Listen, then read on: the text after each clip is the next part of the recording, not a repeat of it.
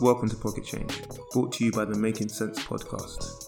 This series consists of short, sharp episodes, either covering a technical topic or giving you an understanding of a recent event in the news. This is where we make it all make sense. Kick back, relax and enjoy. However, remember this is not financial advice. Please do your own research or get help from a certified financial advisor. As always, thank you for listening and enjoy the episode.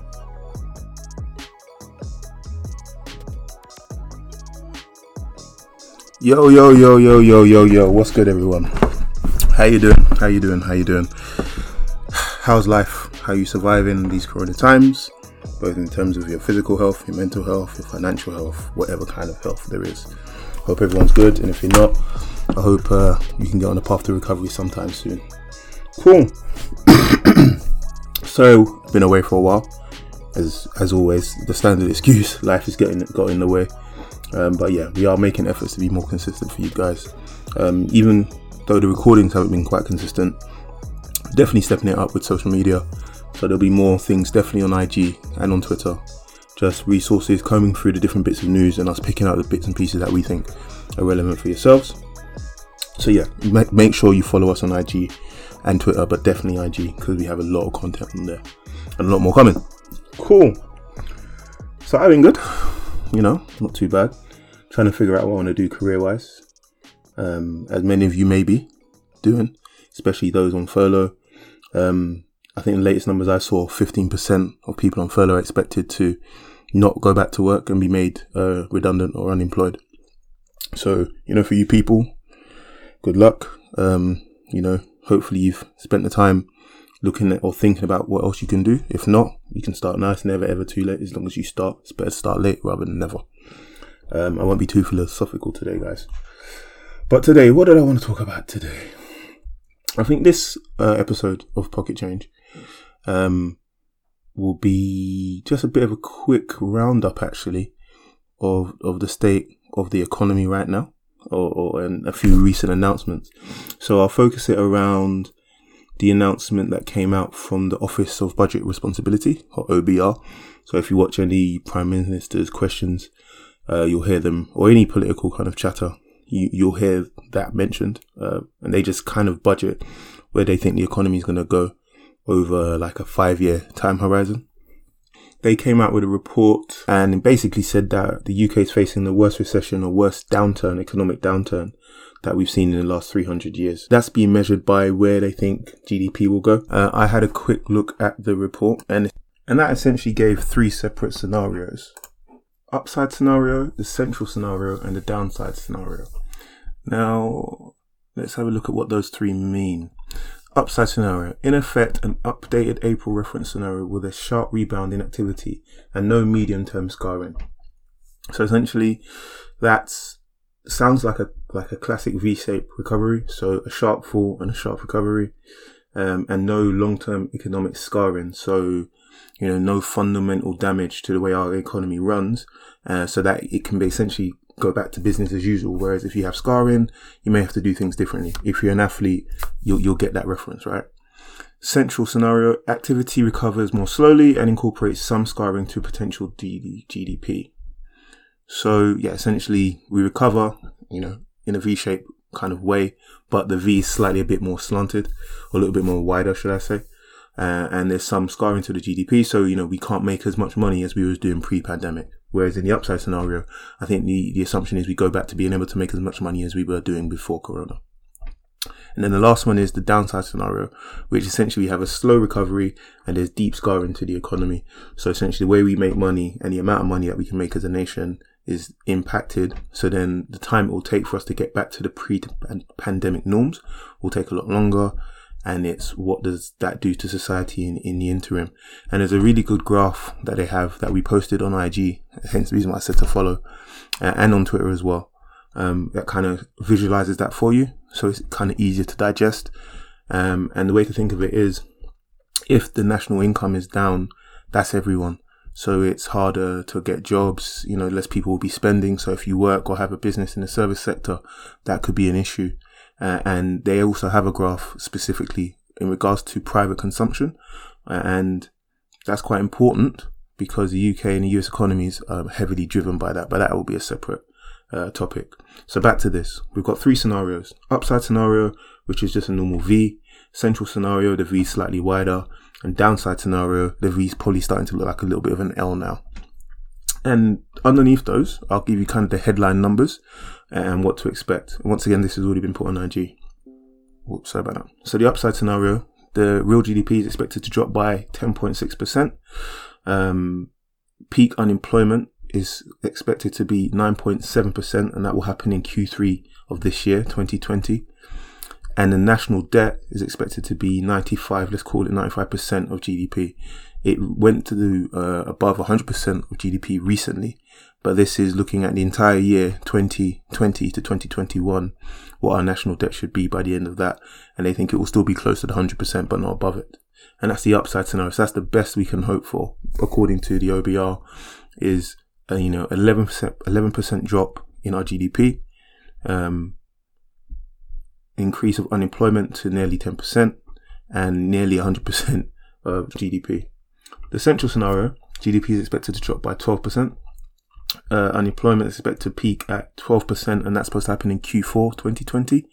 And central debt or national debt is expected to be above 100%, 104 in fact, and it doesn't give a date to that. So that's kind of showing, if we get the middle of the road, we're still going to have more debt than we're having in income. Unemployment at 11%, that doesn't sound like a lot, but, I think that's probably around 4 million people, roughly, maybe, just judging by some other calculations I've seen. So it's quite significant in number of people. It might not seem a lot in terms of a percentage, but it's a lot of people. And then you have to think of, how does that impact those people's ability to add to the economy? What are they buying? How are they paying rent? All those different things. So it's all a knock-on effect, and that's why this stuff is important, because if the overall economy is not doing well, it then becomes harder for you as an individual to do well, unless you can spot the opportunities, and they are out there. There's a lot of negative news at the moment, and it's good to understand that so you can plan accordingly, but it's also good to keep your eye on what potential is out there, because there is out there, and people are going to be making money right now. You just got to be smart about it and well informed. Okay, and then the last one, the downside scenario, we've got real GDP drop of 14%, unemployment of 13%, and that's supposed to happen in Q1 2021. So unemployment will continue to get, in this scenario, unemployment is going to continue to get bad until the beginning of next year, before numbers start to come back. And then how they come back, in what form they come back, is yet to be seen. So, keep your eye on it. But yeah, essentially, I think why I thought this was important for you guys to understand is really how big this recession could be. One of the charts I saw in the report kind of alludes to the fact that the recovery may happen quicker, but we're going to be recovering from a much worse position. So immediately I'm thinking, okay, this might be a short-term pain in comparison to 2008. However, it's a worse injury to be coming back from. And what does the UK economy look like because of it? And that can come through in terms of the kind of jobs that will be around going forward. So for myself, or how I look at it, this period has accelerated a lot of things that companies will be looking at. The obvious ones are ways of working. So everyone's going to work from home majority of the time and go into London on a WeWork kind of basis, where you've got a shared office that you only use for meetings or something like that, or client-facing meetings. Kids have learned online. There might be some scope for people to do that. GPs, I used 111, and we had a phone call, and we did it via phone where the person sent us a link, and we kind of did a teleconference thing. So there's going to be various different jobs that don't come back if you've been put on furlough. Things like automation is something I shout about all the time, but I think it's something everyone needs to know about, simply to understand how it could impact your job, or how you might be able to get a job within that field, because it's one where a lot of attention, a lot of investment money is going. So if you were looking for something to do, if you could get knowledge or understanding of that sector and make some money from it, that could be you for the next 5-10 years, who knows? And that's kind of my mindset towards it. What automation is going to do is replace a lot of manual, transactional kind of jobs. And in accountancy, you have a saying, or you have two kind of terms called two terms, either adding up or adding value. And I think in many jobs, the roles that are seen as adding up, where you're compiling data or organizing data, reporting data, anything like that is repetitive and is task-based, will be replaced by robots, or bots as they're called, at some point in time. Is this going to be a tomorrow thing? Not quite, but I think it's definitely been accelerated now. So as a result of many firms not knowing where their money is going to come from, the first thing they have to do is cut costs. And one of the interesting things I kind of heard on one podcast is, your cost saving is my profit hit. And that is so true. And you start to wonder, with everybody quite now cutting costs, the velocity of money, which is a topic I want to cover at some point. I just need to get my understanding of it a bit more. But essentially it measures how fast a one unit of currency moves around an economy, and therefore can be used by all the people in that economy. That's going to slow down. So it's kind of understanding how you can navigate that. If your kind of job, not just, with your particular employer, but everyone that employs that kind of role no longer needs it, are you able to get another role? Can you be retrained? And this links into Rishi Sunak's announcement on his plan for jobs, which, let me pull that up as well. So this will be a two-part. This will be about the economic announcement from the OBR and Rishi Sunak's plan for jobs, because the two kind of link in my mind anyway. In his plan for jobs, it kind of was split into 4 points. The job retention bonus, which was essentially giving for companies £1,000 to bring back people that were on furlough, but they've only got to keep them until the 1st of January 2021. And that's still just delaying the inevitable for me. Being a cynic, I think firms bring people back, get their £1,000 bonus, and still look to see, of those people, who can they release after January. It doesn't sound good, but it's the kind of thing you would look at from a business perspective, would make the most sense. This is business. The next one is to support jobs. So there's a Kickstarter scheme where essentially in certain in sectors, they're going to provide 6-month job placements for anyone between the age of 16 and 24 who are on universal credit. So you have to be on universal credit to claim it. And essentially they're going to fund the employer using you for 6 months. And in that time, it's hoping that, you can develop certain skills to either get yourself a job elsewhere, or if things are going well in that firm, they'll keep you on. So it's, kind of an apprenticeship scheme aimed at the younger people who are struggling to get jobs now, or who not even struggling to get jobs, who just on universal credit. Also, there's going to be generally more help with careers advisors. Now, I think that might have been weighted towards or aimed at younger people as well, but older people may be able to make use of those services. So there is going to be more help for people to find jobs. I just think for the older people, there's nothing specifically for you. So there's no help for maybe people with families, people with kids, with dependents and whatnot.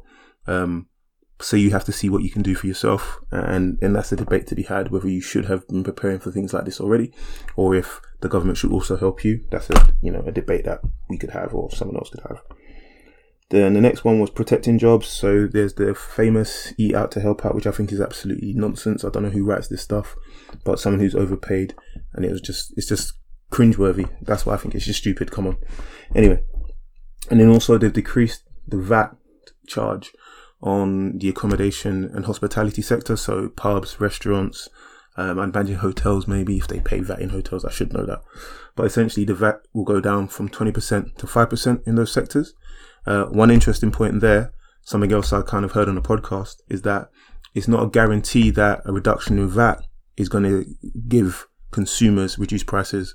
Firms may keep their prices exactly the way they are, especially given the fact that a lot of them will be facing tough times.